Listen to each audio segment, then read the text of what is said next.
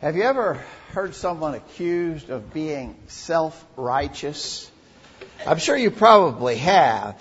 In fact, it's a kind of a favorite accusation that's leveled against those, if there's a disagreement, a religious disagreement of some kind or another. If I disagree with you or you disagree with me, it's kind of common for people to throw out the accusation, you're just being self-righteous. My guess that is in the assembled number of us who are here this morning, there have been lots of us who have at one time or another been called self-righteous. And so we want to make sure that we have an accurate definition of terms. Those who throw out this accusation need to make sure that they properly understand what it means. What is the right definition of being self-righteous? I read a quote some time back. I thought it was a pretty good one. Someone says, if you're going to insult me, please do so accurately. And so if you're going to call me self-righteous, make sure you understand what self-righteousness is. And we want to look to the Word of God today to see if we can get a good handle and a proper understanding of what it is to be self-righteous. I want to stop here just briefly to thank you all for being here today. We're very grateful for the good number who are assembled. As was already mentioned, we've got a good number of visitors, and we're grateful for your coming our way. And we want to certainly make you feel welcome and invite you to come back every time you have a chance to be here. As we study along together this morning from the Word of God, if you have any questions or possibly even if there's something you disagree about, please bring that to my attention and we'll sit down together and get our Bibles open and make sure we get the right answer to those questions. We want to certainly use the Word of God accurately. And so if there's any question, please let me know. All right, so self-righteous. What does it mean to be self-righteous? I want to start out by talking about some of the things that self-righteousness is not. You know, a lot of times when we define terms, we can talk about what it is not. We're going to start with what it is not in our study this morning. Self-righteousness is not, for instance, acknowledging that one way is better than another. Some people would argue that. It's a very popular idea that what's right for you may not be right for me. And we can just agree to disagree. I'm okay, you're okay, that sort of concept. One church is just as good as another. One way is just as good as another. Thus, since that's become such a popular idea, if we say, no, that's wrong, or if we're to say, here is the right way that should be done, then we're going to very often be accused of being self-righteous. In other words, if we just simply say there's a right way and a wrong way, some people are going to throw out that charge, you're being self-righteous. But one way is better than others, and other ways are wrong. There's a right way and a wrong way. There's a right way and every other way is wrong. All of that could be said. In Jeremiah chapter 6, verse 16, you remember this famous statement? Thus saith the Lord, stand ye in the ways and see, and ask for the old paths, where is the good way, and walk therein, and ye shall find rest for your souls. But they said, we will not walk in them. Notice, there is the good way. Notice, there is the good way. When we talk grammatically, when we see that word the, we call it the definite article. A definite article describes that of which there is just one. Notice that Jeremiah didn't say where is a good way. If he said that there is a good way, the suggestion would be there are potentially other good ways. But he says there is the good way. Maybe to illustrate that very simply, I could say this is the baptistry here at College View. And you would understand by that, I mean, there aren't any others. You can search the building over. There are no other baptistry here. That is the baptistry. There's just one. On the other hand, if I said, this is a baptistry here at College View, then you would be left with the impression that you might investigate throughout this building and find other baptistries tucked away in other places. But this word the, which is the definite article, means there is just one. And so when Jeremiah said there is a good way, he's saying there is just one. Later in that same book of Jeremiah, chapter 10, verse 23, O Lord, I know that the way of man is not in himself. It is not in man that walketh to direct his step. We just always need to remember this, that men are incapable of determining what is right and best on their own. It's never been possible, and it's certainly not possible in our day and time. Jesus very famously said in Matthew 7 in the Sermon on the Mount, beginning verse 13, Enter ye in at the strait gate, for wide is the gate, and broad is the way that leadeth to destruction, and many there be which go in thereat, because strait is the gate, and narrow is the way which leadeth unto life, and few there be that find it. I won't take time to highlight all the definite article usage in that passage, but there's plenty of it, right? It's the strait gate, it is the way, and so forth. There is just one way. And when we say that, we're saying what the Bible says, even though people don't like it. Here's another famous statement from Jesus. Jesus said in John 14, verse 6, I am the way, the truth, and the life. No man cometh to the Father but by me. You know, that's a very exclusive statement if you stop to consider it. When Jesus said, no one comes to the Father but me, I'm the only way, then that automatically excludes vast numbers of people in our world today. For instance, that excludes all the Muslims, because they don't believe that Jesus Christ is the only begotten Son of God. They don't believe that you have to come to the Father through Him. It excludes the Jews who don't believe that Jesus is the promised Messiah. It excludes in the Eastern world, it excludes all the Buddhists and the Hindus and so forth. They're all excluded. And so those people are not accurately following the pattern of righteousness taught in the Bible. Therefore, they are wrong. And again, although in our world today it's not considered politically correct to say so, we just have to point out there is a right way and other ways are wrong. But when we do that, some are going to say that's self-righteous, and it's not. That's not what self-righteousness is. It's not self-righteousness to believe that one has to live in a certain way in order to have the hope of heaven. You know, if you state this, even a lot of religious people that you're acquainted with will argue that we are claiming that we can earn our salvation. If you're saying that one has to live a certain way in order to have the hope of going to heaven when they die, then someone is almost certain to say, well, that's a self-righteous view. You're suggesting that you could earn your salvation, that you could earn your way into heaven. And we're not saying that at all. Absolutely not. We do not believe that you can earn your way to heaven. But we are saying, the Scriptures plainly say, that there's things that we must do. In Moses' final address to the children of Israel in Deuteronomy 6, verse 25, he says, and it will be righteousness for us if we are careful to observe all the commandments, all this commandment before the Lord our God, just as He commanded us. Notice, it will be righteousness, what? Observe all the commandments. Now, we understand that this law that Moses was recounting to the children of Israel at this time is not the law we live under. That Old Testament law of Moses has been superseded. We now live under the law of Christ. We understand that. But notice what Moses says. This will be righteousness. What? What will it be, Moses?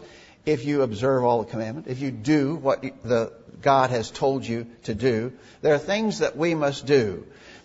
He says, do them just like I said to do them. That's always been the way God has dealt with His people. That has not changed. And so when we say there are some things you got to do to be right with God, we're just repeating what the Scriptures say. In 1 John chapter 3, verse 7, little children, let no man deceive you. He that doeth righteousness is righteous, even as he is righteous. Notice, who is righteous? Here's the question. The answer, he that doeth righteousness, with emphasis on the doing. He that doeth righteousness is righteous. Do you see it? There's plainly something that you have to do to be right, to be righteous, to be right with God. But when we say that, there are people who are going to come back real quickly and say, oh yeah, well, you're just preaching a doctrine of self-righteousness. No, we're just saying what the Bible says, right? Let me make one more point here. Again, we're emphasizing what self-righteousness is not. It is not self-righteous to say there's one way that's right and other ways are wrong. It's not self-righteous to say there's certain things you have to do in order to have a hope of heaven. I would also argue that it is not self-righteousness when we express concern about and when we speak out against sin. You know, I think it's our place, our duty, our responsibility to speak out against all the evil and wrongs and sin that are becoming so prevalent. They always have been, but it seems like they're exponentially growing in our society. For instance, in this modern day, who would have imagined it just a few short years ago, but when we speak out against homosexuality, people go, oh, well, yeah, you're just being self-righteous about that when you judge the homosexual. Or when we teach God's truth about marriage, divorce, and remarriage, or when we urge that we as the people of God must dress modestly, when we condemn social drinking, when we say that modern dancing is sinful, as a defense, a lot of people who engage in those kind of things are going to come right back and say, well, you're just self-righteous. When you speak out against those things, you are just being self-righteous. But God's faithful people have always spoken out against the sin around them. Look in the book of Psalms, chapter 119, famous long chapter in the book of Psalm. Psalm 119, verse 53. Horror hath taken hold upon me because of the wicked that forsake thy law. Rivers of water run down my eyes because they keep not thy law. I beheld the transgressors and was grieved because they kept not thy word. Here the psalmist is torn up about the fact that the people around him were not living right. He was concerned. The people, the faithful people of God have always been concerned about the wickedness in the world, and they have spoken out against it. In 2 Peter chapter 2, beginning verse 7, God delivered just Lot, vexed with the filthy conversation of the wicked. For that righteous man dwelling among them, and seeing and hearing, vexed his righteous soul from day to day with their unlawful deeds. Notice that it's talking about Lot, and it identifies him as a righteous man. So here's righteous Lot. What was true of Lot? Now, there was a lot of problems with Lot. We recently studied him in our Wednesday night class. Lot did a lot of things that were wrong, but he's identified here as a righteous man. And notice, he was vexed. His righteous soul was vexed from day to day with their unlawful deeds. He was living in a wicked place. He was living in the city of Sodom. And he was vexed, terribly, horribly troubled by all the evil that was around him. It's not wrong. In fact, it is proper to be very concerned and to speak out against the evil of the world around us. In Ephesians chapter 5, verse 11, it says, have no fellowship with the unfruitful works of darkness, but rather reprove them. We're supposed to speak out. That's what God wants us to do. We are not being self-righteous when we speak out about the evils around us. And so, again, I just want to highlight that a lot of times when people use this terminology, and when they might accuse you or me of being self-righteous, they're not actually using the terminology properly. They're not being accurate. It is not self-righteous to say there's a right way and a wrong way. It's not being self-righteous when you say there are certain things you have to do to go to heaven. It's not being self-righteous when you express some concern and speak out against the sins around us in our evil world. Well, what is self-righteousness then? From a biblical perspective, how would we define self-righteousness? Well, first of all, let me suggest to you that self-righteousness is when we trust in our own meritorious works. In the text that Dan read for us at the start of our service this morning, in Luke 18, beginning verse 9, notice what this parable says.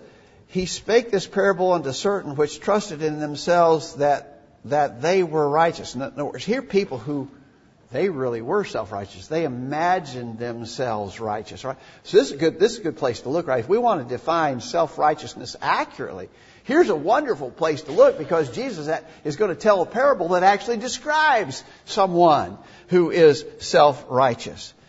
So he goes on. 2 men went up into the temple to pray, the one a Pharisee, the other publican. The Pharisee stood and prayed thus with himself, God, I thank thee that I am not as other men are, extortioners, unjust, adulterers, even as a publican. I fast twice in the week. I give tithes of all that I possess. Now stop there, because we're going to talk about this guy as the self-righteous character in this parable, right? Did you notice what he did? He's self-righteous. Jesus is telling a story to describe someone who is self-righteous. And he describes this Pharisee, and notice, he even enumerates some of the things he was doing. I fast twice in the week. I give tithes of all that I possess. Look at me. Look at the good things that I have done. And so, in this case, we see that a self-righteous individual is one who thinks he's doing it all okay. He's bragging about his accomplishments, right?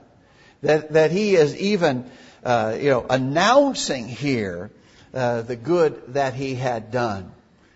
The truth of the matter is, as Isaiah said in chapter 64, verse 6, but we are all an unclean thing. All our righteousness are as filthy rags, and we all do fade as a leaf, and our iniquities like the wind have taken us away. So what about our righteousness? What about our meritorious works? He says they're just like filthy rags. You know, if you spend any time studying that text and maybe looking deeply into the meaning of those words, that's a pretty gross thing. It doesn't come across maybe so clearly in the English translation of it, but these filthy rags were pretty horrible, nasty things that you didn't want to touch. You know, every once in a while, you know, there's something that you don't want to have anything to do with. I heard someone recently describing something, and he said, you know, sometimes we talk about a dumpster. You know, that's a mess. That's a total mess. That's like a dumpster or a dumpster fire. This guy said, that's like the juice in the bottom of the dumpster. I just tried to describe something particularly horribly awful. That's what this is. When he says our righteousness, what we do, what we earn, what we meritoriously try to accomplish, he said that's like filthy rags to God. That's not going to earn you salvation. That's why we need to see that. The Pharisee in that parable said, look at me. Look at the wonderful things I've done. I'm righteous based upon all these things that I have accomplished for the Lord. If you think that you are meritoriously going to earn a right standing with God and heaven in eternity, then that's self-righteousness by definition. Here's the way that we ought to view ourselves. This is the proper understanding of this frequently misused text, by the way. Ephesians 2, verse 8 and 9. By grace you're saved through faith, that not of yourselves, it is the gift of God, not of works. What kind of works? Not of works, lest any man should boast. We are not saved by the kind of works that we can brag about. Look at what I have done. There are no works like that. That's what the Pharisee in that parable, we're going to go back to that parable in a minute, but that's what the Pharisee was trying to do, right? He was trying to say, look at me. Look what I've done. He was boasting. Would you agree with me that the Pharisee in that parable was boasting? That's not how you get right with God. You do not get right with God by doing things that you can brag about as though you were earning or meriting your salvation.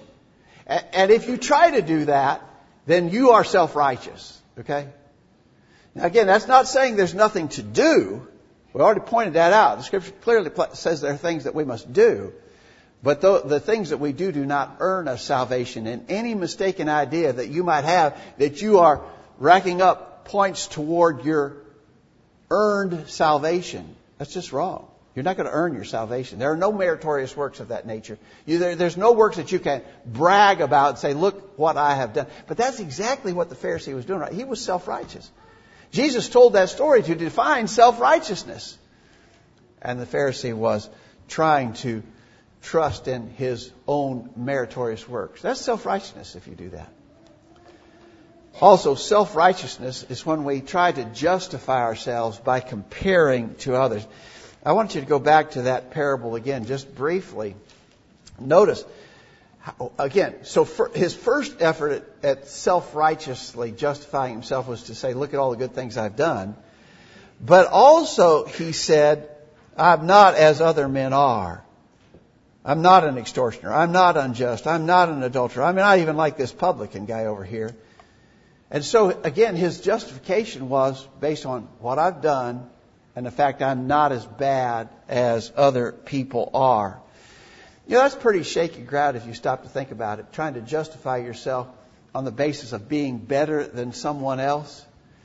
I want to argue that effectively everybody in the world could do that. Everybody in the world can find someone worse than they are. If all I have to do to be right with God is to find someone that I would rate worse than me, practically everybody can do that, right?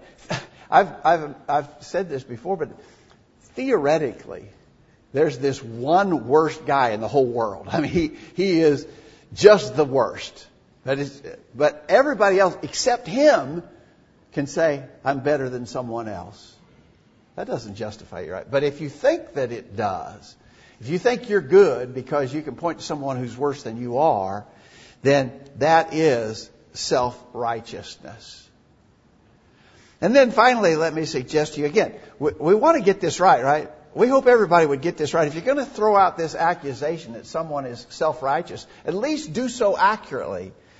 We talked about what self-righteousness is not, but the Bible tells us that self-righteousness is when you're trying to trust your own meritorious works, when you're trying to justify yourself by comparing yourself to someone else.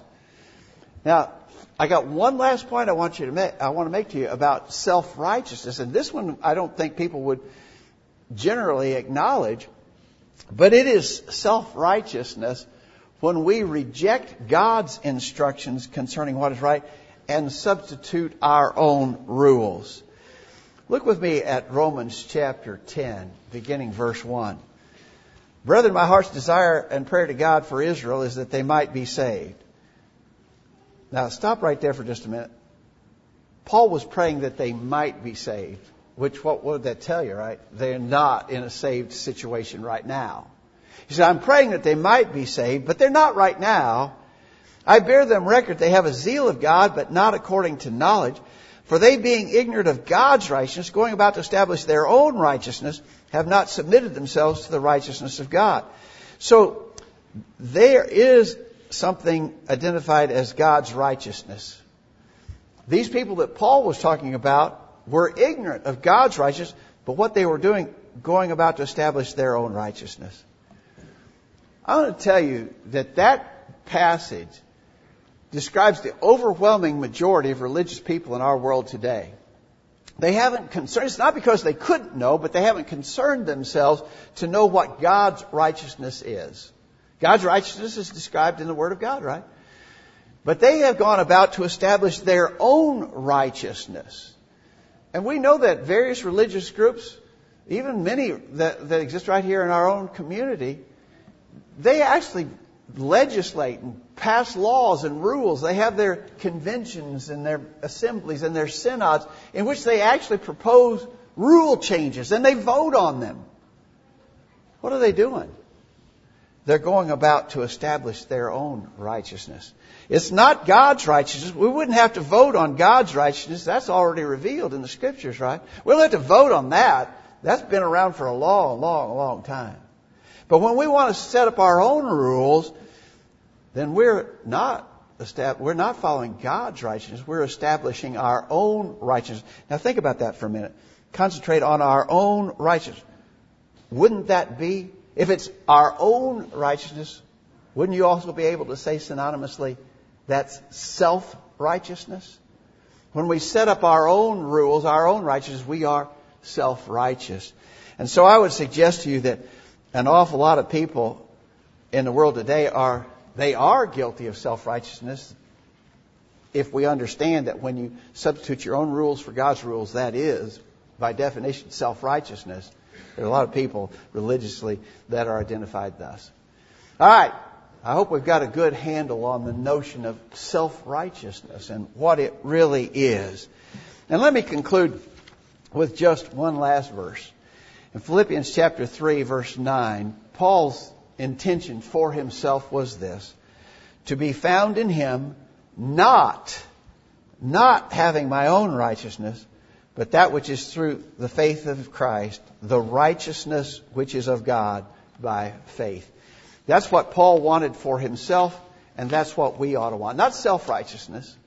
You know, we go about trying to justify ourselves, but that doesn't prove anything. We want to be righteous with the righteousness that is of God, taught in His Word. Thanks for your good attention to what we've had to say this morning. I hope it's helpful. Hope we got a really good handle on the meaning of that common terminology that people don't commonly understand. I hope our study's been helpful this morning. We're going to sing a song of invitation. As we sing this song, we'll be encouraging us all to make sure you're right with God. You know, this righteousness is just the state of being right, okay? That's not some kind of mysterious church word. To be righteous is just to be right. Are you right with God this morning? If you've never obeyed that simple gospel plan of salvation, we would urge you to make that decision. That puts you right with God. If you are an accountable sinner, you've not obeyed that simple gospel plan of salvation, you should do that. Hearing the truth, believe it, repent of your sins, confess your faith in Jesus, be baptized for the remission of sins. If you're a Christian already, but you've not been living up to it, you've not been faithful as a child of God, you need to come back to Him in repentance, confession, and prayer. If we can help, let us know while we stand and sing this song.